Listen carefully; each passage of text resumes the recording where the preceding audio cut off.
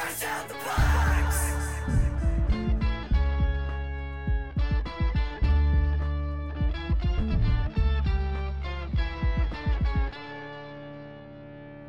Hey there, everybody. Welcome to Fresh Out the Podcast, the only podcast featuring three white guys. It's me, Casualty CDG. I'm the second white guy on this podcast. I'm Johanan. Me too. And I am the professional media and movie mastermind, the Funhouse, Drew Munhausen. And Jahan always catching us off guard with the intros as per usual. But guess what? This is episode 76. Fresh Out the Podcast. It is Tuesday, February 28th. It is the eve of The Mandalorian premieres tomorrow. That's exciting. Wow. You know what sucks about that is that means that I should have paid rent today and forgot. Uh-oh. That's okay. You don't get a grace period? You don't get a late fee until after the 1st. So I'm going to have to zip on over to the bank inside the Albertsons and take care of this rent payment. Sounds to me like your rent is due on the 1st then. My man. It's funny because like Mandalorian, it seemed like so long ago they announced that March 1st premiere date. And months ago, I assumed a while back it was probably going to premiere in February, and then it was March 1st. And that just seemed so far away. So it's kind of crazy that now that's tomorrow. We are quickly hurtling towards the end of all things, Drew. Yeah, almost everybody survived until the Mandalorian release, which is really good. However, Hayden Panettiere's brother did not survive, and he will not see the season 3 premiere of Mandalorian. That is unfortunate. I did see that news. That's unfortunate. This is the best way to learn celebrity news, I think. It is, as I mentioned earlier, it is Tuesday. So just as a bit of housekeeping, I wanted to note we have a new recording schedule that I think is going to work out well for us and for listeners, because with our new schedule, we will be streaming our show live on Tuesdays. The episodes will be in your audio feeds on Wednesday mornings. And the nice thing about this is we will now be recording weekly.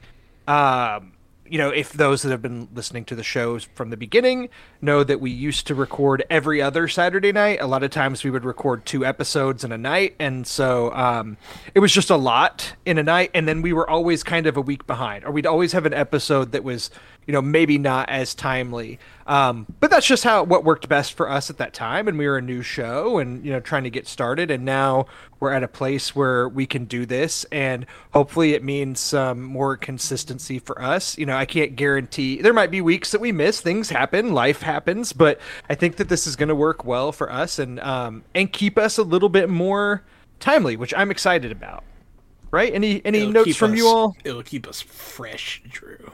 There you go. Keep it fresh. Actually, speaking of keeping it fresh and out the box and out the podcast, when I was writing some news items in our Google Doc for this episode, I put news to unpack because I was like, I thought that was clever because, it's fresh out the box, unpacking the news of the week, news to unpack, right? You're getting really excited. You also wrote under my section of things to talk about, saggy balls. So that was just crazy. My dog actually jumped on my desk and walked across the keyboard, and that's just what happened to be typed out. That is the craziest thing. That is crazy. That's crazy, but the chance in that is just, I guess, in hindsight, it's a 100% chance, but the chance of it not in hindsight would have been like 1 in a gazillion.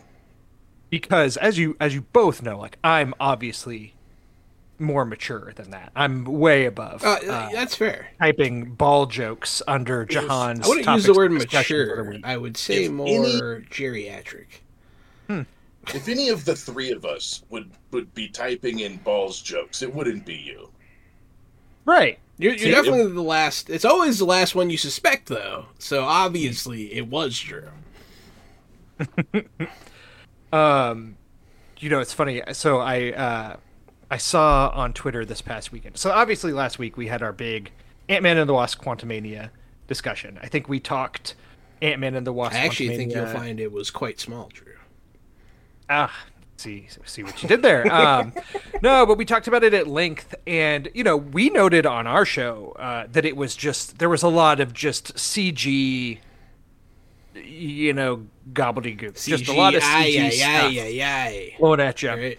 And so, obviously with the MCU, the real big film enthusiasts, like this hardcore cinephiles, the ones that really love to just kind of shit on like the mainstream, what's popular, they're anti-MCU, that kind of thing. It's always been a narrative for the past couple years now of like, the Marvel movies, they're just blockbuster CG grossness. They have a bad aesthetic to them, so on. But it started this movement of people posting clips from like phase 1 Marvel movies, like Captain America, the First Avenger and things, and being like, remember when they used to make Marvel movies like this? And it would just be like, they would actually have some practical effects and things in it, like from Captain America and such. And it's become so tired. Like, these are the movies that these the MCU haters used to shit on along with all the rest of them, but now they're trying to like reclaim these early ones as being good because the newer ones are kind of the hive mind has claimed them as being like a level below. But just my counter to that is, we've progressed these stories enough where we're literally spent an entire movie in the quantum realm. Like, please explain to me how this is being done practically, not with CG. I mean, I get it. It's a little overdone, messy, maybe parts of it looking a bit unpolished, but just like, do we like these movies? Do we not? Like, obviously that hardcore MCU fans like all these movies, but it's just strange. There's always a new film narrative, and then people jump on it, and it was so annoying. It was bugging me all weekend. Yeah, they usually. Did you happen to see anything like this, John? I've seen a lot of these bad opinions going around. But I don't know. It seems that, I mean, critics just follow the trends, man. A lot of them are saying the same thing. The ones I like to listen to, they tend to follow their own beat, and they have more nuanced discussion. My favorite movie talkers right now are Jay Stubes, like Straw Hat Goofy. They have better opinions, fresher opinions.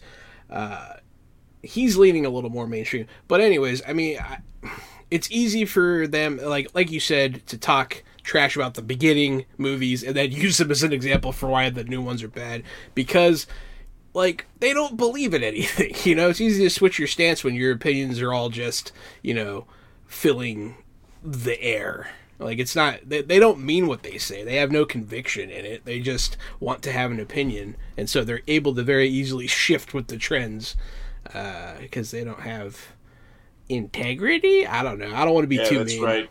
Call them spineless. Yeah, they're a bunch of spineless little. Hey, if you're a MCU critic, I'll fight you.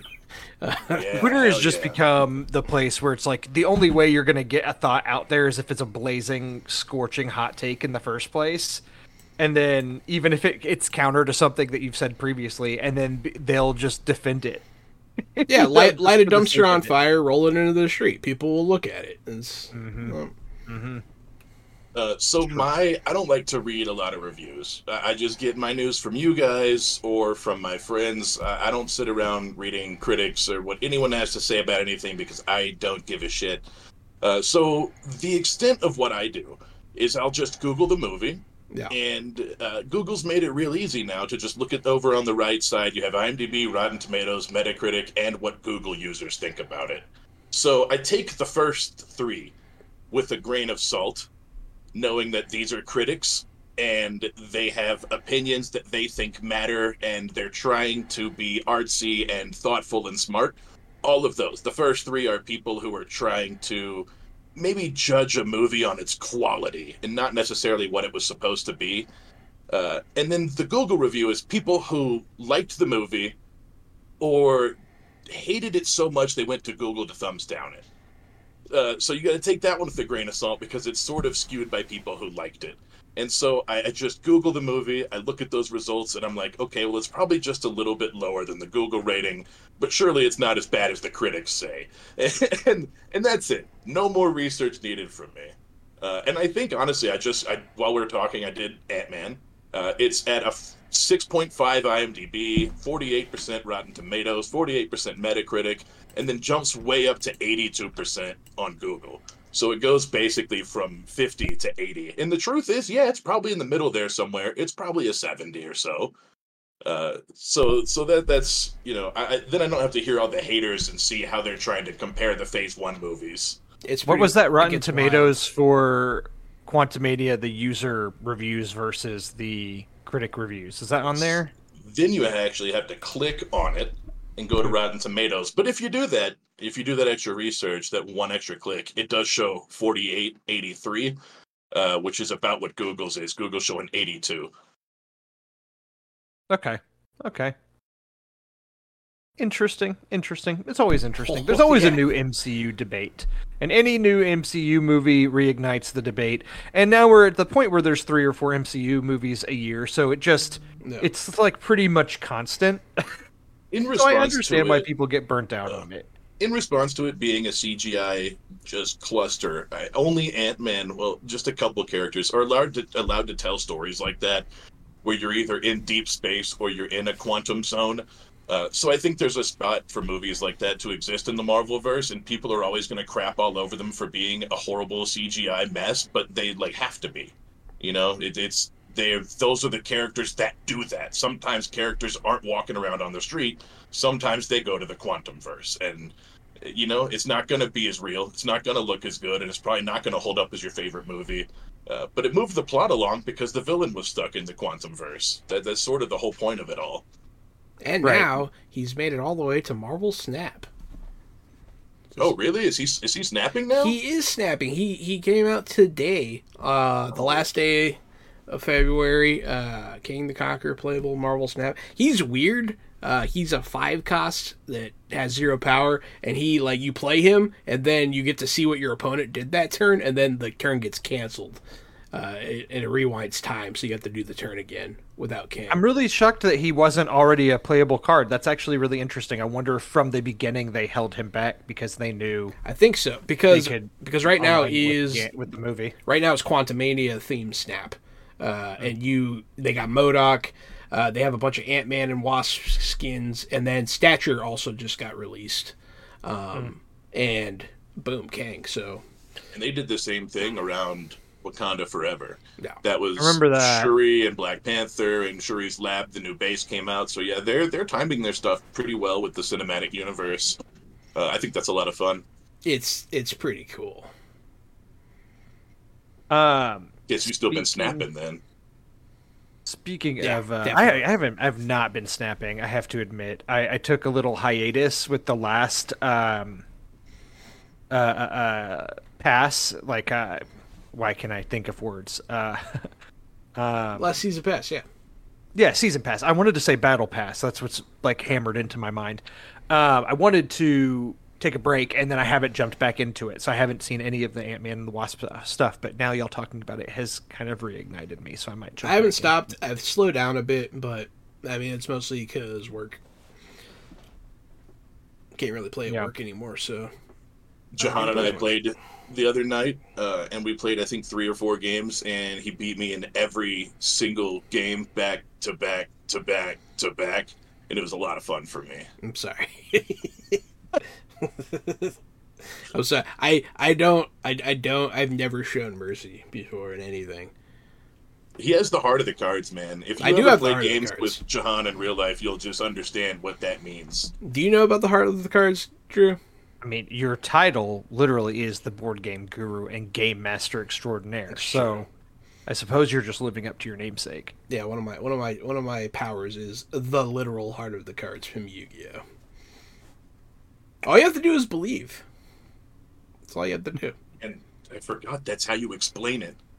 It's so frustrating. Kayvon and I have played games against him for years, and that's his only response every time. And every time we're just like, son of a fish. That makes it worse. I don't It's just like, understand. you have to believe. You really do just have to believe. I've done it. I've done If it you before. said nothing, it would be better than you just have to believe. My girlfriend's mom thinks that I cheat at games because we were playing Uno Dos, and like it was at the very end, and like I was about to win, but I had to draw like a specific card, and so I top decked it, didn't look at it, held it up to her face, and said that I win, and she just thought that I was cheating. I was like, nope, just gotta believe. You just gotta believe in the heart of the cards. Gotta believe in the heart of the cards, man. It's very real. Speaking of believing, I'm going to use that as a segue to talk about my awards corner for a little bit. Just because there are a few... Because you believe and then you achieve. Yeah, I get it. Exactly. See, you got it. There are a few major developments in the awards race over the weekend. If you could call it that, developments. They had both the Producers Guild Awards and the Screen Actors Guild Awards took place over this past weekend. And, you know, these are more award shows that really show who the front runners are probably going to be for this upcoming awards race that we've been talking about for a while, or that I've been talking about for a while, and y'all are very kind enough to listen to me ramble about it. The Producers Guild Awards are particularly interesting because the film that wins Best Picture at the Producers Guild Awards, I believe since 2009, the film that won at the Producers Guild Awards went on to win the Academy Award for Best Picture, with the exception of, like, I think 3 different movies. So it's like pretty, it's a pretty safe bet. And Everything Everywhere All at Once did win the Producers Guild Award for Best Picture. And not only that, but then it won the Screen Actors Guild Award for Best Ensemble, which is their top award. So it's won the Directors Guild Award, it won the Producers Guild, it won the Screen Actors Guild. The only one it hasn't won yet is the Writers Guild Awards, which is because those haven't happened yet. So it really seems like a pretty surefire bet that Everything Everywhere All at Once is winning the Oscar this year for Best Picture. Worth noting, at the Screen Actors Guild Awards, it dominated the awards categories as well, the acting awards. Michelle Yeoh won, Ke Huy Quan won, Jamie Lee Curtis won for supporting actress, supporting actor, and best actress, respectively. And Brendan Fraser took home the Screen Actors Guild Award for best actor. So the acting awards are kind of still all over the place because Angela Bassett had won some of the supporting actress awards previously for Black Panther: Wakanda Forever. Cate Blanchett's been winning some of the best actress awards. We've seen Colin Farrell and Austin Butler win best actor. So like a lot of the acting awards are really up in the air, which I think is pretty fun because it's been a while since there have been that much I want to call it chaos, but it's more of excitement. But the one sure bet as of right now seems that Everything Everywhere All at Once is winning Best Picture. I really hope it does, man. I'm glad I was waiting to watch it like with my people, and like we just never sat down and watched it. And I finally just said screw it and watched it on my own. And man, it was such a great movie. I can't believe that there's a movie that might win Best Picture in which the girl from Broad City uses a Pomeranian on a leash as a meteor weapon. Jenny Slate, yes. Yeah, Jenny Slate. Marcel the Shell herself. Oh my god, dude. All the fight scenes. The movie does prominently feature a butt plug at one point, too. It features several inserted butt devices, yes. Pretty sure Jamie Lee Curtis has hot dogs for hands. Yeah, they had hot dogs for hands. That happens. I don't know, man. It's great. Have you seen it yet, Gary? Yes, I did. I rented it and watched it, and I remember liking it. But at the time, it was far away from the Oscar race, and I never had the thought this is an Oscar movie. And it's very strange to me now that it's here, and I remember liking it, but maybe I need to watch it again. I definitely need to watch it again. I'm right there with you, Gary. Like, I saw this back months ago when I can't remember, like March or April, whenever it was out in theaters, and I liked it a whole lot, but I did not walk away from that going like, oh, that's winning Best Picture, or that's going to be in the awards race. And now here we are, and I'm glad it is. I'm excited for it. I don't even think I had it in. It was an honorable mention for me when we did our top fives, but it wasn't even in my top five. I don't know if it would have been in my top 10. But I'm happy to see it. Like, I think it's a pretty cool movie to be winning Best Picture potentially. It could always be upset. There could always be a surprise, but it's just looking pretty clear as day right now. So we'll see if I have to eat those words later. They have a lot of steam. Does. Which actually, the funny thing about the Screen Actors Guild Awards, get ready, this is another segue. The Screen Actors Guild Awards have previously aired on TNT and TBS. I think that goes pretty under the radar for a lot of people. Like, I like watching the Screen Actors Guild Awards, but they are for sure not watched by masses by any means. I think the ratings last year were below 2 million people watched it. But TNT, TBS got rid of the television rights to the Screen Actors Guild Awards, and Netflix actually picked up the rights to be able to air the awards show in the future, beginning with this year. And however, they did not have their streaming service set up to be able to actually stream it live on Netflix itself, so it was on Netflix's YouTube channel, where it got, like, I think 1.5 million viewers, so really not that far down from what it got on television before. And then in the future they'll stream it, which is kind of interesting because these award shows have always been made into like a Sunday night event on TV, but not a streaming event. And I think that as a streaming event, these award shows could potentially do a lot better and be seen by more people, which for me is exciting. And there were no commercial breaks, which just meant there were more montages and things, which for people like me, that like, give me all the film montages. It's great.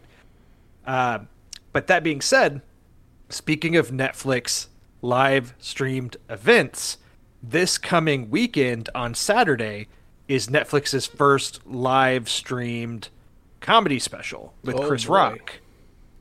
Yeah, so it's kind of interesting because we've talked about all the streamers for so long on this show too, and it's something we're going to see more of, right? Like, we're seeing the streamers getting into sports. You got Thursday Night Football on Amazon Prime Video. You've got baseball on Apple TV Plus. Yeah. YouTube TV, I believe, got the rights to NFL Sunday Ticket in the future. So, like, we're just going to start seeing more sporting events pop up on streaming, and all the streamers are going to be vying for those TV rights. Like, half of Peacock is WWE right now. They have a live WWE 24/7 channel, which took the WWE Network over, plus all the network stuff is in its own subcategory. So eventually, is there going to be a world where we're scrolling down Netflix and click the MLB section for all of the baseball's greatest hits and current games? What I'm which looking Apple forward TV to, now has a tab for MLB. So I'm looking forward to when it comes full circle and you can just get the Netflix channel on your satellite package.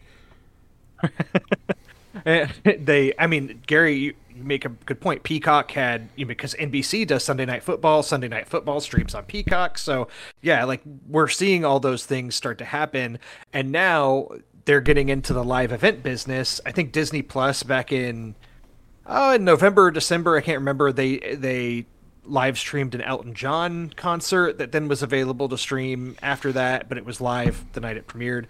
And now that's what's going to happen here. We're going to start seeing it more and more as the streamers almost become. Peacock's been streaming the premium live events for WWE for like 6 months now. I didn't even really put that together, but they've been live streaming. It's funny that Netflix is behind the game and Peacock beat them to live streaming on that one. It's going to be interesting to see what Netflix picks up. Disney Plus was huge internationally because they had cricket rights, which is huge overseas.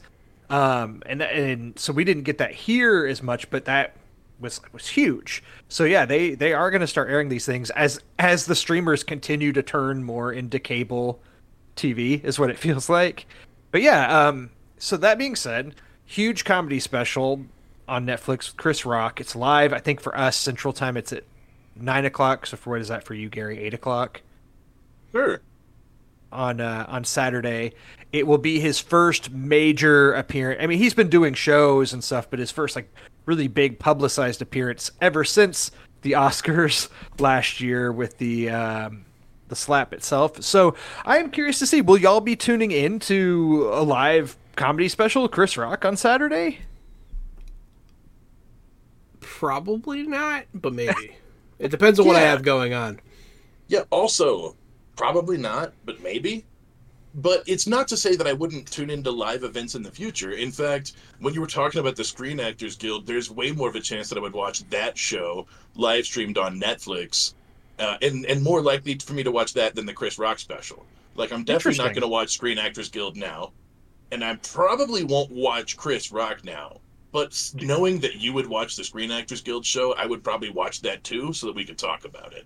Would you watch Chris Rock's comedy special if you hear good things about it and it exists on Netflix after the live airing? Yeah, and it's just that's on when there? I would watch it. Yeah, Yeah. I'm not like I like stand-up comedy, it's just fine, but I don't watch every bit that comes out.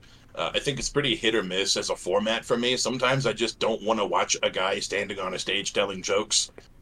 Sometimes I want to watch a show that tells a story and has a format and has jokes written into it. So throughout the years, I kind of go back and forth through stand-up phases. And right now, I haven't been watching a lot of stand-up. But just because it's Chris Rock, and I guess it's a thing, I guess it's a big deal, I'll probably watch a little bit of it. Yeah, I'm stand-up's for pretty hit sure- or miss with me, too. But I'm for sure a hypocrite because I don't really watch that much, like that many comedy specials. Every now and then I'll watch bits and pieces, but I'm like you, Gary. Like sometimes I don't want to just sit and watch one for an hour if I have an hour. But there is a little bit of an allure to watching this one live just because it is their first live event like this, and I just kind of want to see. I want to see the technical side of it. I want to see the production. I want to see how it looks, how it is. I don't know. You're curious about this new format. Yeah, that's fair. Yeah, exactly, and be part of the Twitter Moment in live history. tweet reactions that I'm sure will be taking place. It'll be interesting to see. If it was Bo Burnham instead of Chris Rock, I'd probably watch it. Fair. The That's last stand-up I watched that I really liked that sticks out in my head was Bo Burnham's Inside, which is barely a stand-up special at all and more of a comedy mental breakdown. But I loved it. I loved everything about it, and I want to watch more Bo Burnham. And to me, he's a Netflix guy. Like, he's sort of from this era, and Netflix has really helped him boost his career. Where Chris Rock he's kind of from the legends, the comedy legends before this. I think that it would be, it's sort of like they're bringing in Hulk Hogan to do this, even though he's retired. They should be using their young current guy who's just a kick-ass comedian. So it's sort of, I'm not really interested in what Chris Rock has to say. But I would love to see what Bo Burnham has cooking I up. understand, and I get it. Like especially with Inside being a huge like viral mainstream sensation, I'm sure that a Bo Burnham live special would do gangbusters numbers for Netflix. I would Yeah. assume. I don't know if Bo Burnham would do it. He seems like he likes doing these produced segments. He's doing like Inside. We'll see what he does in the future. But yeah, that's a good point. Hey, here his next one's called Outside. Oh, nice. I'm really hoping that I don't care who. I hope they orchestrate somebody to run up on the stage and slap Chris Rock again. That'd be really funny. Sometimes this gimmick Jaden of Smith. Jahan's where he goes like the obvious pun, like the opposite thing. Mm-hmm. Sometimes they get me and I chuckle, and then sometimes they make me give you the look that I just gave you. The look you just gave me sustains me. I don't want you to laugh, Drew. I want you to suffer. Oh boy. I've said for years that Jahan is a master of finely tuned comedy and that no one understands what he's doing except for me and him. Yeah. He knows exactly that he's letting you down and he's baiting you in and he's disappointing you, but that's because he's building you up for later when he disappoints you again. Yeah. I want to make your stomach hurt, Drew. I want to give you an All right. ulcer. Okay. Well, shall we move into our fresh picks of the week and what we've been watching, what we've been enjoying? Oh my Hey, god. Doug. So I see the first thing on your list, and I forgot that I saw a piece of news today that goes along with your movie, and I am so excited to talk about it. Go ahead, kick it off. Well, I will talk about Cocaine Bear, which is a new release in theaters. And I did see it, and I mean, it was as advertised. There was a bear, did a lot of cocaine. That for sure happened. they do really like to tout in this movie at the beginning that it's inspired by a true story. From my so the basic plot of the movie is there is a, I guess, like a drug lord played by Ray Liotta in the movie.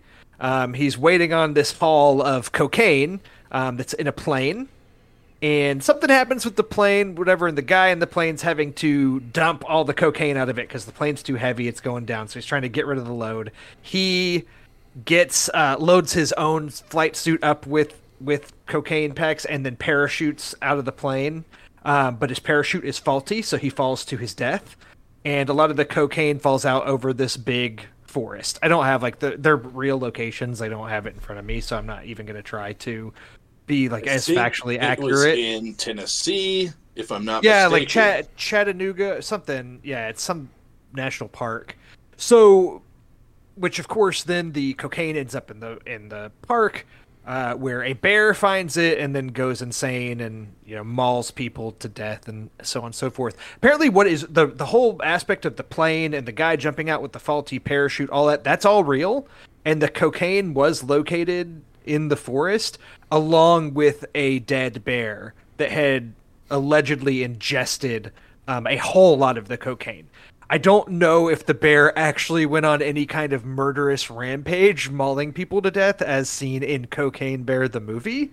I think they took maybe just a few liberties with that, as you would expect, but that's where the basic premise comes from. No, I mean, the movie itself, I actually thought had some funny moments, but it's okay. It's very much in the vein of like a Snakes on a Plane.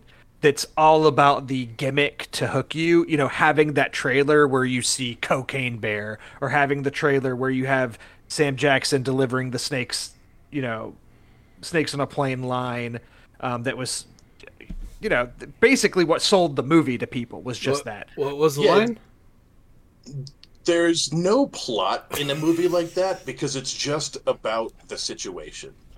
They're not trying to do anything. They're not trying to get you anywhere. They're not taking you on a journey. They're not going to make you wiser. It's just about Cocaine Bear. Snakes on a Plane is just about Snakes on a Plane. It's not about the guy on the plane getting back to see his kids. No one cares about any of that. It's not about who's going to miss the holiday. Nothing matters. It's about snakes on a plane. Cocaine Bear is about a cocaine bear. Yeah, it tries to introduce some plot lines with it, like there's a mom whose young daughter didn't go to school and went to the park that day, and she's missing, so she's looking for her daughter. And then there's Ray Liotta, the cocaine gangster's son, is also part of this, and O'Shea Jackson Jr. is in it, doing whatever he's doing. And there's only good ending to that movie that you could possibly have is for the sudden realization that the only way to defeat Cocaine Bear would be to do more cocaine than he did and then beat him up. That's how that movie should have ended. It should have been a pro-cocaine movie. I think that Cocaine Bear should have killed everybody, and then his fart explodes and he dies, and then that's when, like, a regular person comes along and finds his body and is like, oh, he must have just died. Surely he didn't kill anybody on a rampage. The bear in the film for sure has this like Popeye aspect to it, where the bear will like pass out, or you think he's dead, or you think he's done, and then cocaine will somehow end up next to the bear, and she I should say, it's a female bear that is notable in the movie. When cocaine is close to her, you see the nose start going, and then all of a sudden the eyes perk up, and she's awake, and all of a sudden fueled by the cocaine. I had some friends like that when I was like 19, 20. They were like that, man. If they could sense cocaine, and their eyes would light up, and they would all run off to the bathroom together. There is a scene in the film where an ambulance shows up with a couple hospital workers, and there is a death associated with that that's particularly gnarly that I really enjoyed. That scene was probably a highlight, but I mean, otherwise, we're nobody's going to this film expecting Shakespeare. Like, you're going for the cocaine bear, you're gonna get the cocaine bear, you're gonna get a just disjointed, plot with a lot of different character threads that are not very interesting, but when the bear's on scene, it's kind of fun. Worth noting, I don't think there's a single scene with a real bear in this movie. Like, it's always evident that this is a CG bear. But no, I've got good news for you, lover of Cocaine Bear.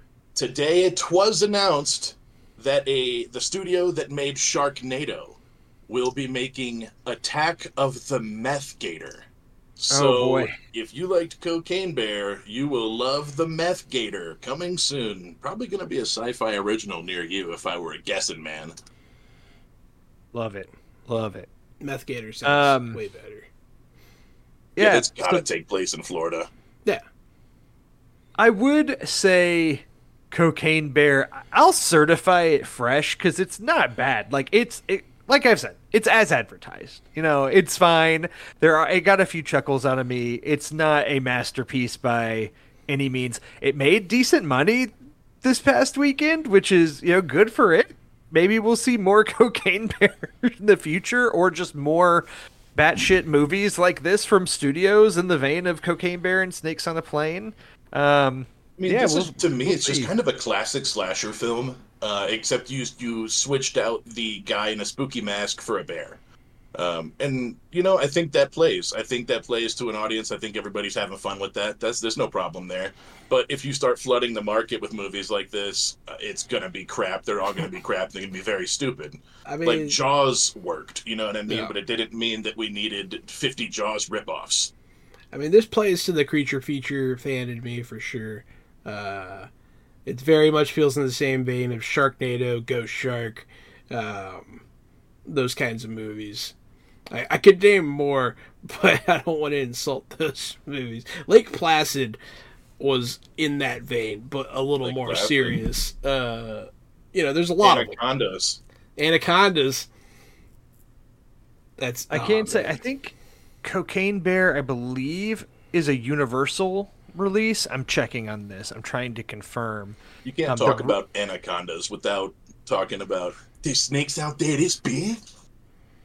That's something. It is Universal, and the only reason I'm noting it's a Universal release is because that's Peacock. So I think a lot of their theatrical release movies end up being on Peacock within 45 days or something like that after being released in theaters. Like Megan is already on Peacock. This will be on there in not too long. So for those that are really wanting to see Cocaine Bear, maybe not wanting to go see it in theaters, it'll likely be on Peacock in about 6 weeks. So I would say you're probably good waiting. Or you can just go out to the woods and hope you get lucky. Yeah, that too. Of course. Lucky. You can just bring your own cocaine. That way the odds are in your favor. Be the change you want to see. I do not support this idea of we're not telling anybody Fresh to Out the go Box buy does not cocaine. advocate the giving of cocaine to bears or any animal, or the buying or of cocaine, purchasing it yourself and or the being use in of possession cocaine. of it yourself. Just don't do Allegedly, jokes are bad. Even though Fresh Out the Box doesn't want you to do that. Allegedly, I do want you to do that. Allegedly. Drugs are bad. Okay. I'll kick it off to one of you to talk about something else. Kick it off to one of us. I'll talk real quick. I played a bit of Atomic Heart, fresh on Game Pass. It on the face of it, it looks like it's a BioShock-esque game. But, oh my gosh. So first off, one of the absolute most grueling opening sequences that I've ever had to sit through in my entire life. You can't skip it. First you start off on a paddle boat, right? That's cool. A robot brings you a soda. You can accept or decline. A bunch of nonsense happens. You eventually get off the boat. Takes too long. Then you have to walk. You have to walk a really, really long way because they could have put the boat right next to where you were going, but they didn't. So you walk a really long way, you go to a place, you have to sit through another thing, you learn how to scan your environment, and then you go on another walk to another building, right? And you're instructed that you need to get in this car so they can take you to your destination. In order to get into the car, you have to go inside the building. You go up in the elevator. You get out of the elevator. Almost immediately, someone's like, hey, you're supposed to take this car. Here's the key.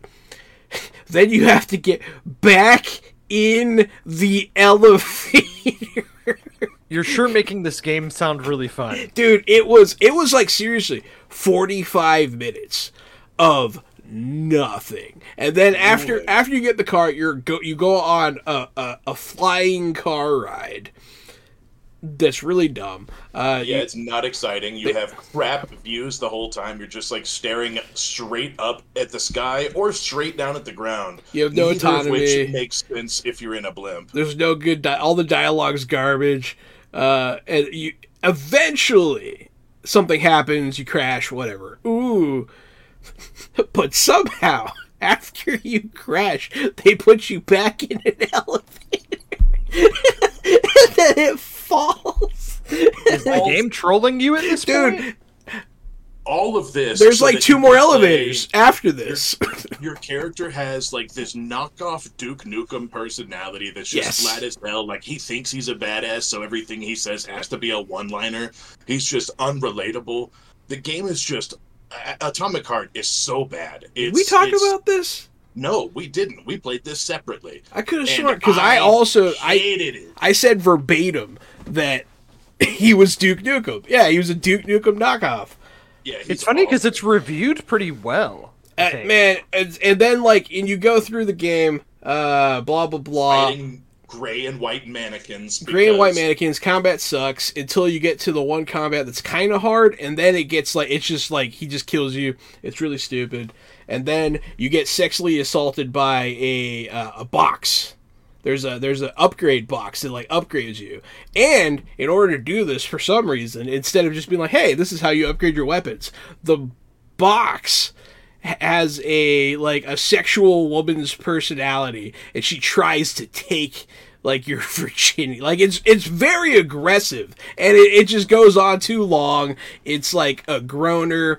It's just, and like there's a lot of that humor in there that's not humor, and it's not funny, and it's just tired Duke Nukem bullshit. Yeah, it's like, I don't know, man. There's a lot of it, and then on top of that, the game's kind of subpar. So like, it's a long walk down a road to nowhere. And I'm going to pick it up. I'm going to try playing a little more and see if it gets better. But, like, my first, 2 hours with it, pass. I'm with you. I took about an hour and a half into that game and I uninstalled it. I'm not going to give it another chance. I did not like it. I didn't love BioShock, and I think that this is a BioShock type of game, but it's a really boring, really bad version. So if I did like BioShock games, maybe I could suffer through this. Maybe that's why people like it so much, is because it's a spiritual successor, but that's not enough for me because it's not a series that I liked that much. That's it. That's my review on it, man. I say it's not fresh and don't pay for it, but it's on Game Pass, so if you have Game Pass, you might as well check it out, see what you think.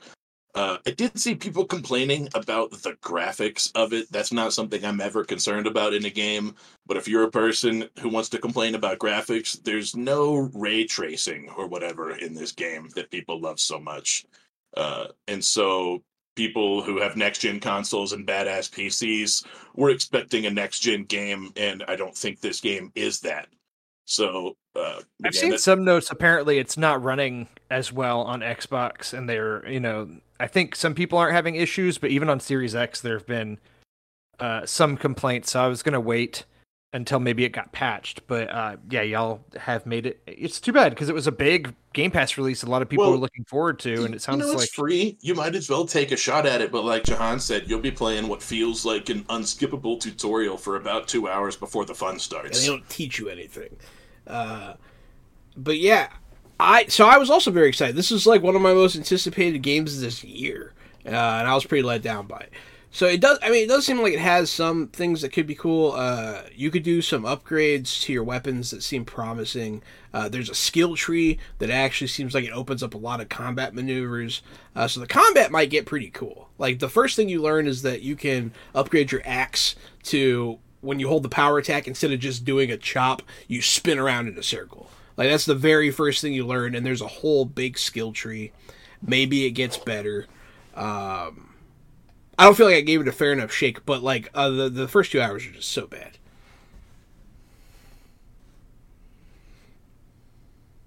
Yeah, I mean, I'm with you. If you don't make an impression on me after that long into the game, I'm not going to keep sticking with it. I think I have the only other game on these lists, if I'm not wrong. So I'll just get that one. I've been playing a crap ton of this one too. We'll get this one out the way so we can start talking about shows and movies again. But Midnight Suns DLC is out. You can get the expansion pass. Otherwise, it's like you save like $20 or something if you get the expansion pass. It's $15.99 per character, or $49.99 for the pass. Something like that, yeah. So you if you save buy a few each bucks. character separately, you're losing money. You save a few bucks, you get some costumes. It's pretty cool. But so what's out? Deadpool's out, and Venom are out. We're still waiting on Morbius and Storm for Midnight Suns. And so far I really like they kind of seamlessly fit these characters into the game. They don't feel like add-ons, really. They fit right into life at the Sanctuary. They fit right into combat. Although I will say I feel like Venom is very strong. I dominated pretty hard, but I'm really late game. So like maybe they just feel strong because of that. But so let's just do this for a second. Getting into the mechanics of the game, Venom is really strong. He's a solo character who can draw his own cards, but he has flat damage caps. So he doesn't have any X attacks or anything that increases his attack draw or heroism or anything on his stuff. I mean, you can get increased heroism on any card, but he has flat damage ceilings. So he's really good for himself. He has some AoE abilities for himself and some vamp tankiness for himself. So that slides him in as like a good member of any team comp because he's self-reliant. Yeah. But also you're not going to get any huge wombo combos out of that team comp. Well, so he does what he do. His one move, Eat Your Brains or whatever, that does so much damage. It does like over 300 damage. Wait until you get the move where there's one that does full damage if they have full health. Yeah. And then I got a proc on it that if they're targeting you, it does more damage. Mm. And so it does almost like 900 damage if they're at full health. It's just but crazy. Again, he's got that flat damage where like Ghost Riders can build and get stronger and stronger. But the longer you go on, you can't do that with Venom. Venom's really good so far. Deadpool is pretty good. I feel like you have to build them right. But yeah, so far they're both really cool. They have cool skins. Deadpool starts off with a Desperado skin and his X-Force skin. And then Venom starts off with Anti-Venom and then his Demonic Venom skins. Anti-Venom looks sick. That's the one I'm rocking right now. And I think Venom's definitely my favorite out of the two. But Deadpool's dialogue, spot on. Absolutely Deadpool. He even mentions the fact that he's DLC. And you gotta ask him, like, what did you mean by DLC? And, like, he's like, oh, you know. And it's pretty funny. He goes, Deadpool lounging on your couch, but you know what I really meant. It's funny.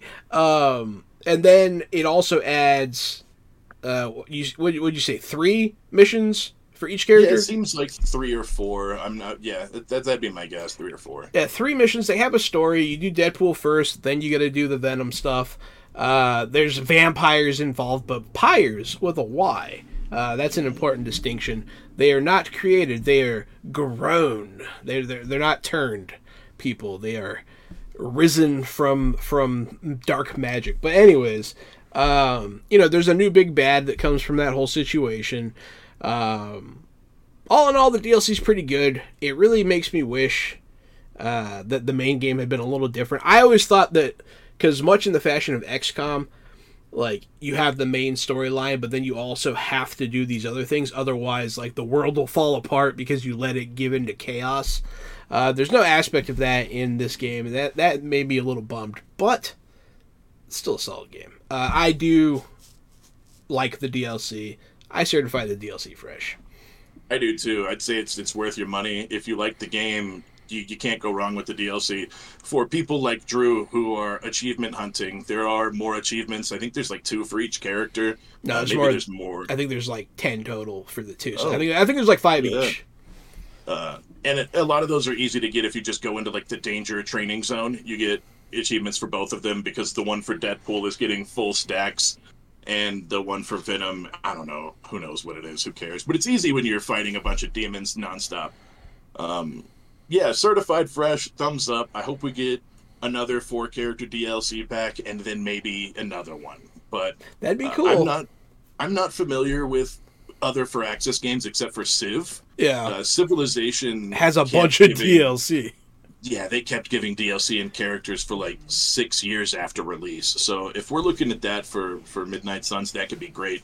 My only complaint, which is a very light complaint at that, is that we see almost all the Avengers are in this. We've got some X-Men in this, which I like those characters, but there are Midnight Suns characters. You know, it's not just supposed to be 4 of them. There are like 8 more Midnight Suns characters from the comic books that aren't in the game.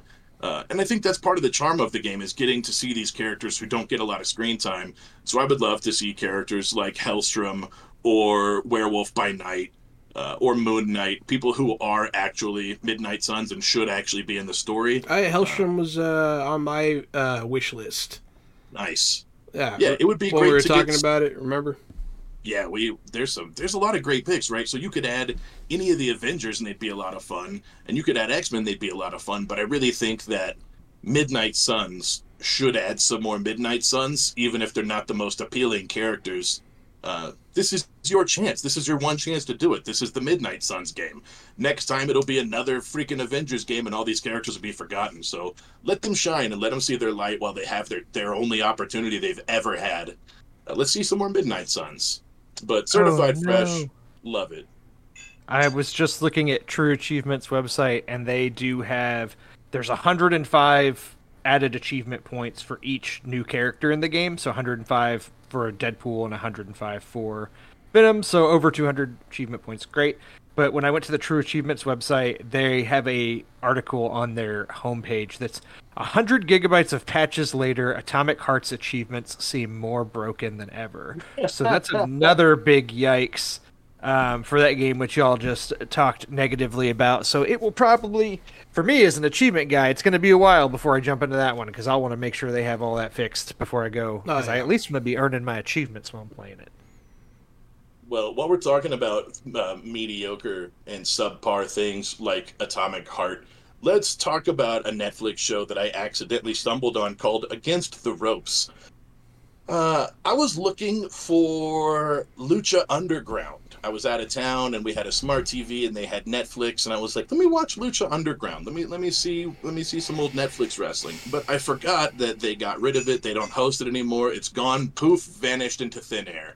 So I should probably keep my eyes out for like a DVD set of Lucha Underground.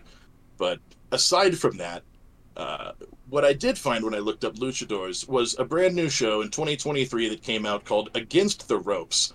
It's the story of a mother in Mexico who is fresh out of jail or fresh out of prison. She hasn't seen her daughter in like 6 years.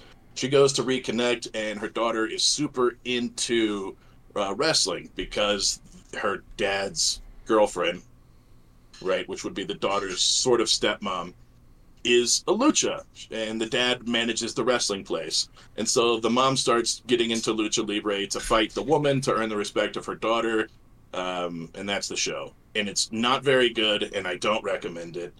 But we watched all of it. Annie and I watched every single episode. Is it in Spanish? Yes, the whole thing's in Spanish. But I don't think it would have mattered if it was in English. It's not a great show. But Rey Mysterio's in it. So if you want to watch like 12 episodes of a subpar show to see Rey Mysterio say, Like, I don't know. I think he says, I think they Did he chant say Bright in, Booyaka Booyaka, the 619? no, they chant Bright in Black because that's the character's name. So they're like, Novia Negra, Novia Negra, Novia Negra. So if you want to see Rey Mysterio do that, then you should watch this show. But otherwise, I'd give it a pass. I've never heard of this before, but I did look it up, and it exists. It certainly exists. It does exist. And it's all because I searched Luchador or Lucha in Netflix that I stumbled upon this. I don't know. I'm not going to call it a gem, but this thing. And then we watched this thing.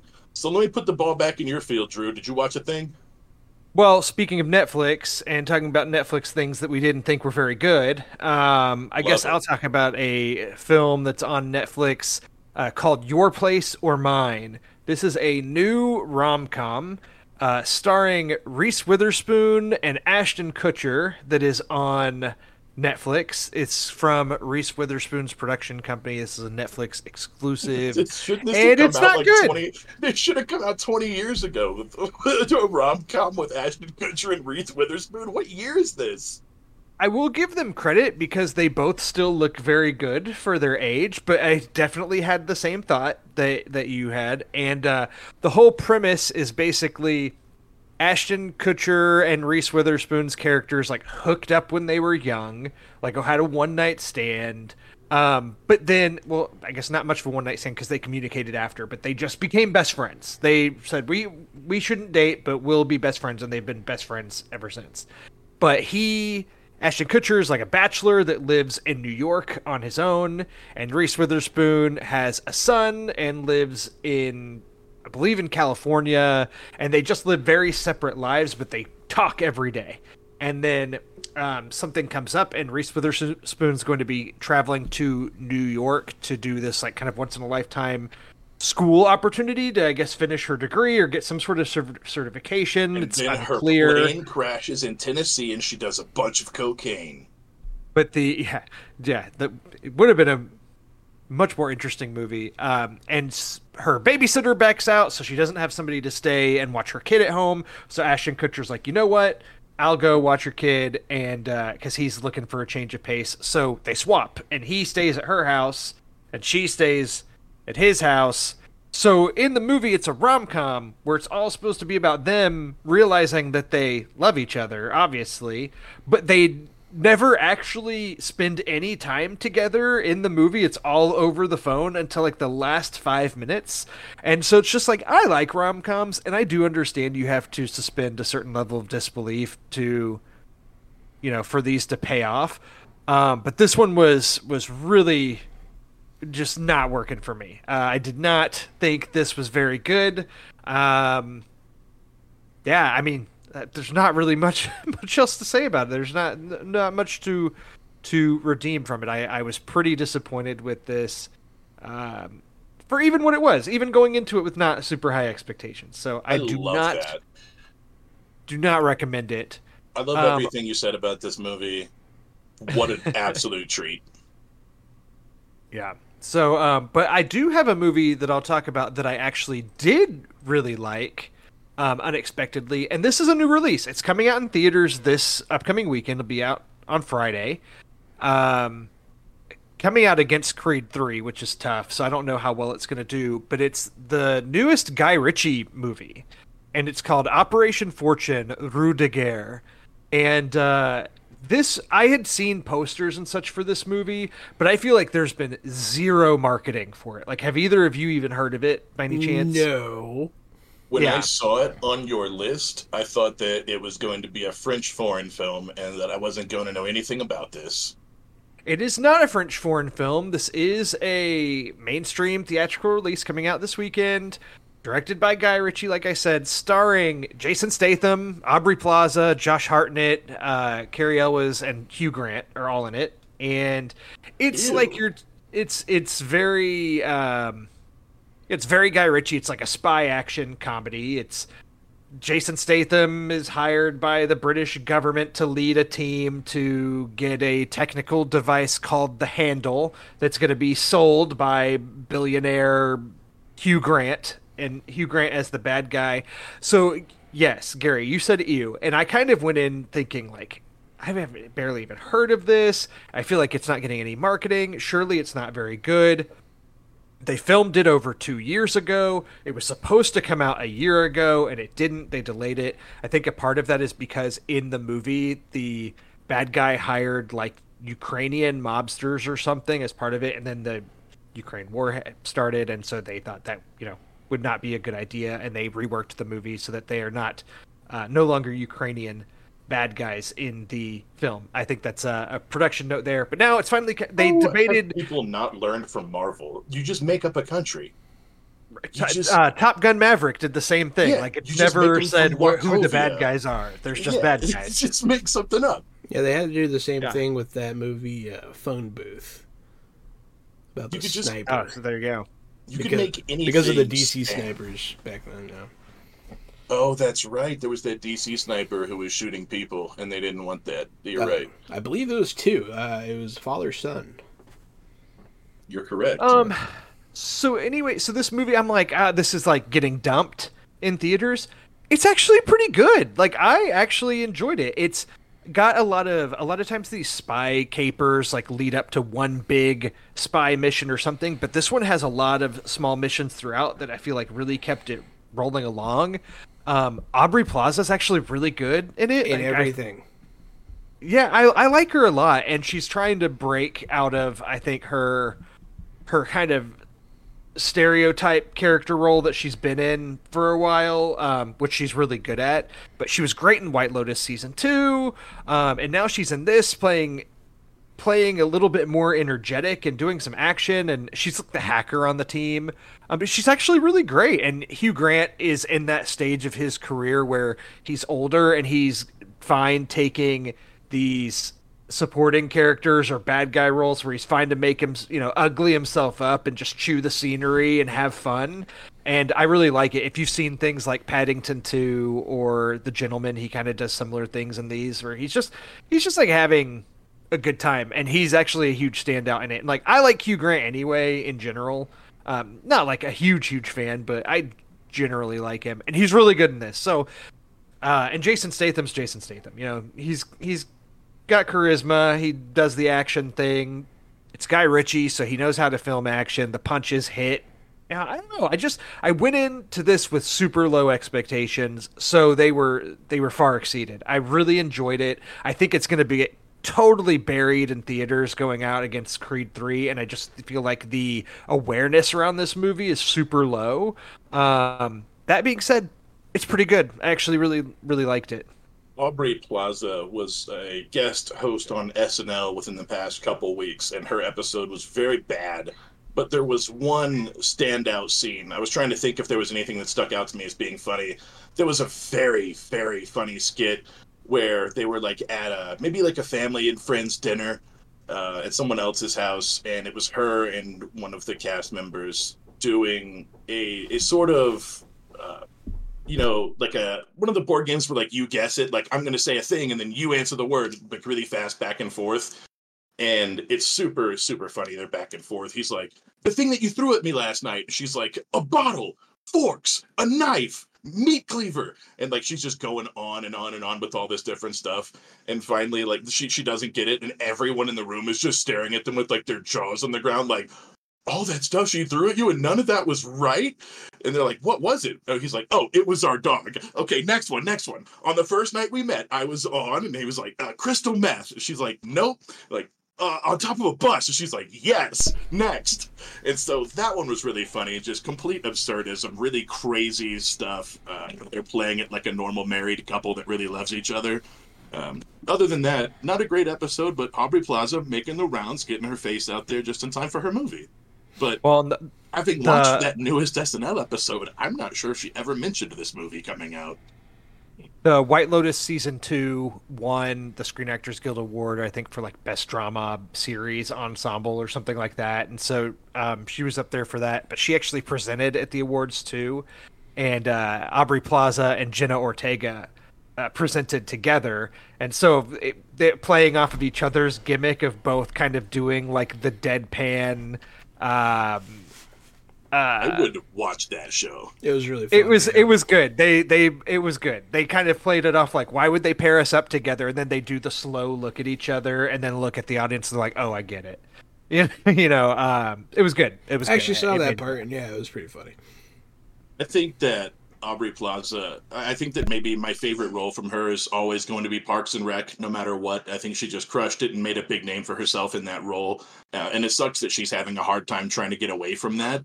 But also, there might be something to embracing it and working with somebody like Jenny Ortega, who's a younger upcoming star, and doing like a sister's role or a mother-daughter role or some kind of show with the two of them doing that. I think would have some pretty wild success.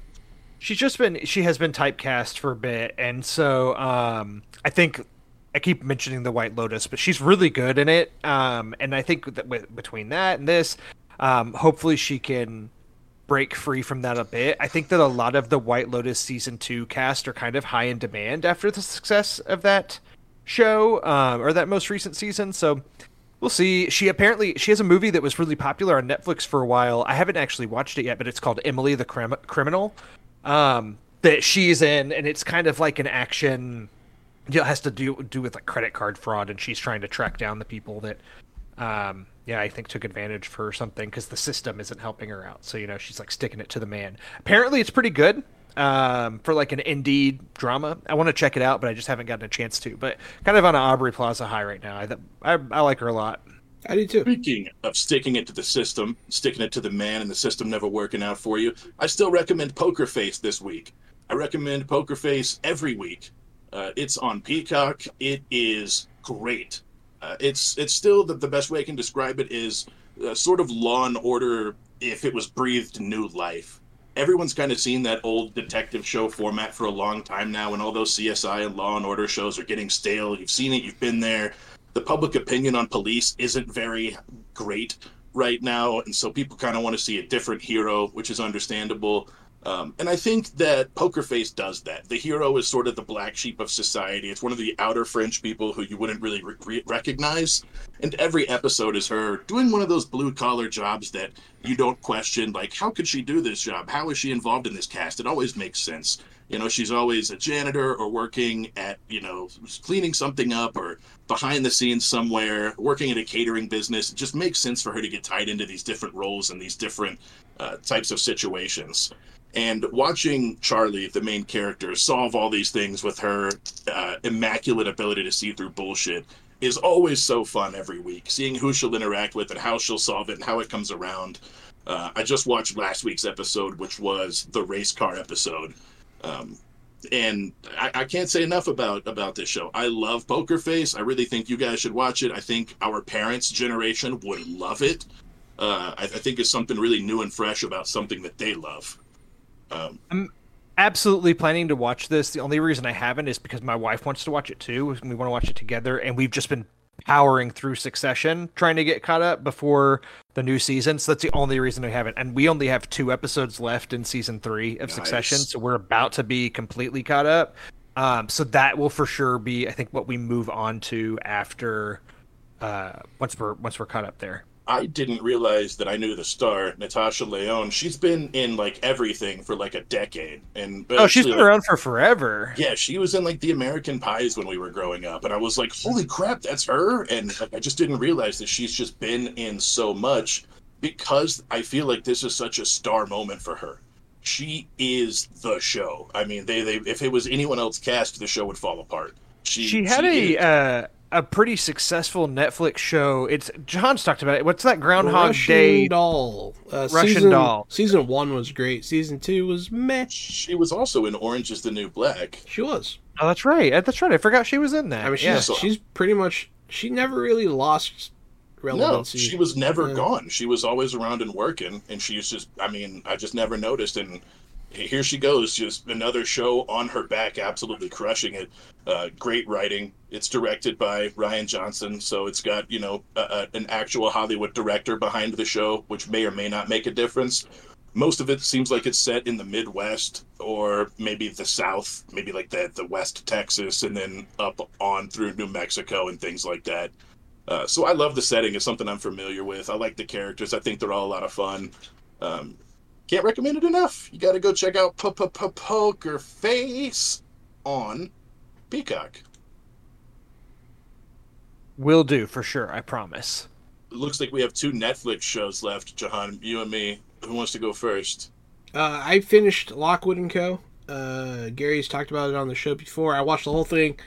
Very good. I liked it a lot. I really hope there's a season 2.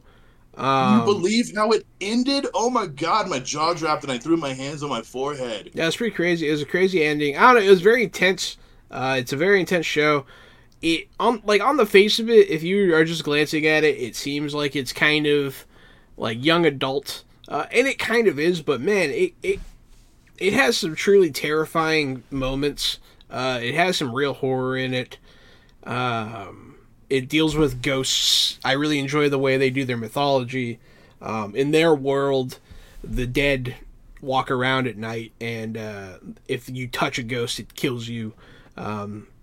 The younger you are, the more sensitive you are, and you can actually sense ghosts. Apparently, the adults can't even see them, so like they'll just be walking and die all of a sudden. So everyone stays inside at night after curfew. The kids, the teenagers, are responsible for like running these groups of ghost hunters that keep the streets safe. It's a very interesting mythology, and I like it a lot. I really hope there's a season 2, so please go watch Lockwood and Co. It's great, especially if you like British shows. It is pretty British, and if you don't let it dissuade you. It's not overly British, so you know. Lockwood and Co. I certify this fresh out the box. Fresh out the box, I agree. Lockwood and Co. gets a big recommend from me. I think even Connor said he ended up watching it and liking it more than he had let on because he also thought it was going to be kind of a crappy teen drama. But I would say that it has, while it does have some crappy teen drama towards it, it definitely knows that an older crowd will be watching it. So it's not too crappy teen drama.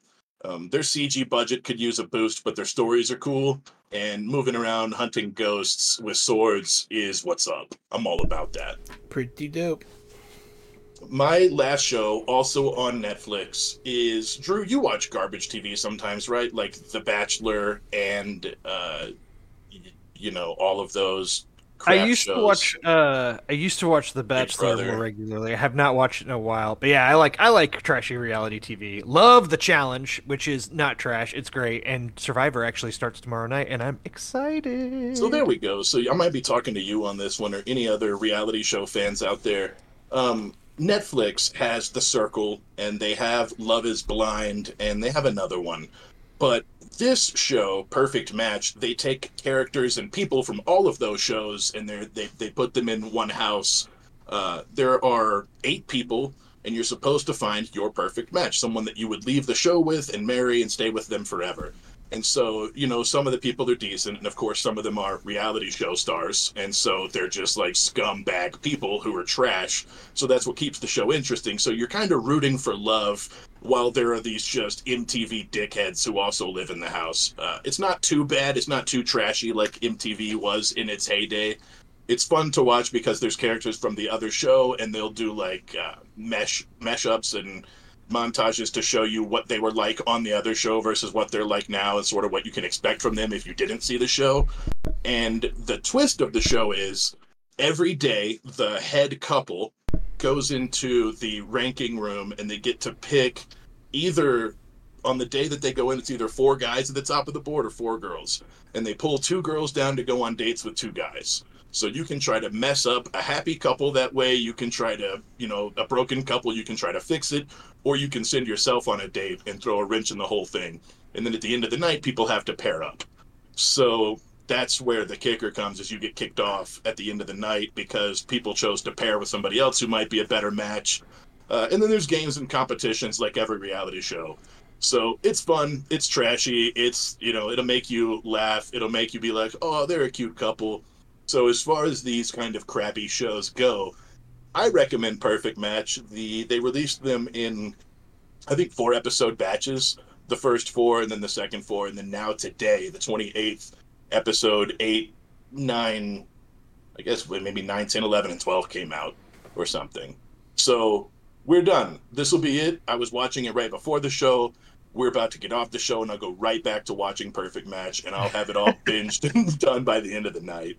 It blows my mind that the Netflix reality TV show universe has grown enough that they can now have crossovers with their own reality TV shows. Yes, So and they it's kind have of so it's many kind of fascinating. seasons now. Yeah, it's really cool because you've got like what 5 seasons of The Circle, and so you've got like 40 people there to pull from, and you've got 3 or 4 seasons of Love Is Blind, and those start off huge with like 12 contestants on each side.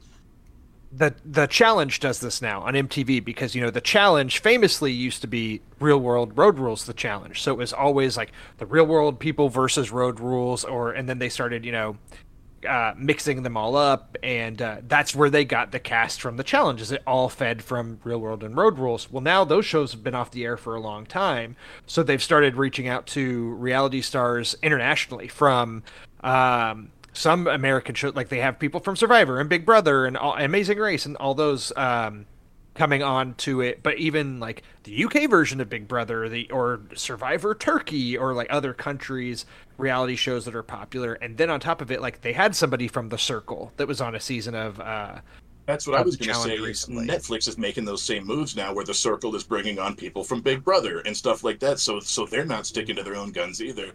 I It's think all all of interconnected. those, yeah, all those reality stars seem to understand the network and how that networks. They just get into a circle of friends, and they're just reality stars. It's kind of weird. These Yep. people who are famous just for being famous. Like John, I how don't have you know. liked our reality TV corner? I didn't. Drew, did you ever watch any of The Circle? I did not. I've watched The Circle. Circle's- I like The Circle. Do you, Circle, as far as reality shows go, Circle's one of the better ones. I don't mind it so much. I don't know if you remember Joey from like season 1, the really, really like arrogant New York, New Jersey guy Sure don't. who's always flexing and posing in the mirror. He's one of those classic like Jim Tan Laundry guys from Jersey Shore. You know, the Jersey Shore guy. Yep. He's one of them, and he's in this show again. It's good to see him again after like 6 years of him not being on TV, and he's just as hilarious and trashy as I remember. I love those Jersey Shore people. They're very, very funny to me. But I hate the show Jersey Shore. It's very trashy. But meeting those people in real life, they always make me laugh. They're very different from the people I was raised around. I love their type of humor, making fun of themselves and their machismo, their false bravado, that the second you call them on it, it kind of falls apart, or they just get loud about it, and that's all they do. They're just an interesting culture to me, and I really like those people. Well, I got nothing else to say other than I'm hooked on reality trash bandwagon, but that should be done by the end of the night, except then I realized that you could go on Paramount Plus and watch every season of Big Brother. Thanks There for you go. watching, There you everybody. This has been episode 76 of Fresh Out the Podcast. Don't forget to tune in to Disney Plus tomorrow for The Mandalorian Season 3. And, Oh, I have to pay my rent tomorrow. and don't forget to pay your rent tomorrow if yours is due on the 1st. Yeah, I've been Johanan at RockFact on Twitter.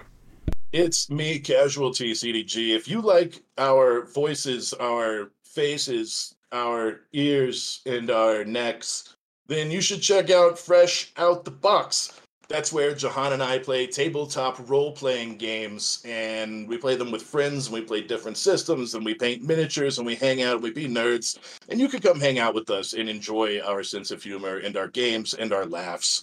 If you don't like that, well, then you stuck through this whole podcast, so you must like our podcast. Tell your friends about Fresh Out the Podcast. Tell them to like it. Tell them to rate it. Give us 5 stars. Just take a second, because ratings matter, believe it or not. That's why actual big stars pander and ask for ratings, is because you need them, and we need them, and we want them, and we want you to touch our ratings with your clicker. Thank you, and we'll hear you next time. I'm Drew Munhausen at Drew Munhausen on Twitter. As we've said, catch us next time. We'll be talking Mandalorian. We'll be talking maybe some Creed 3.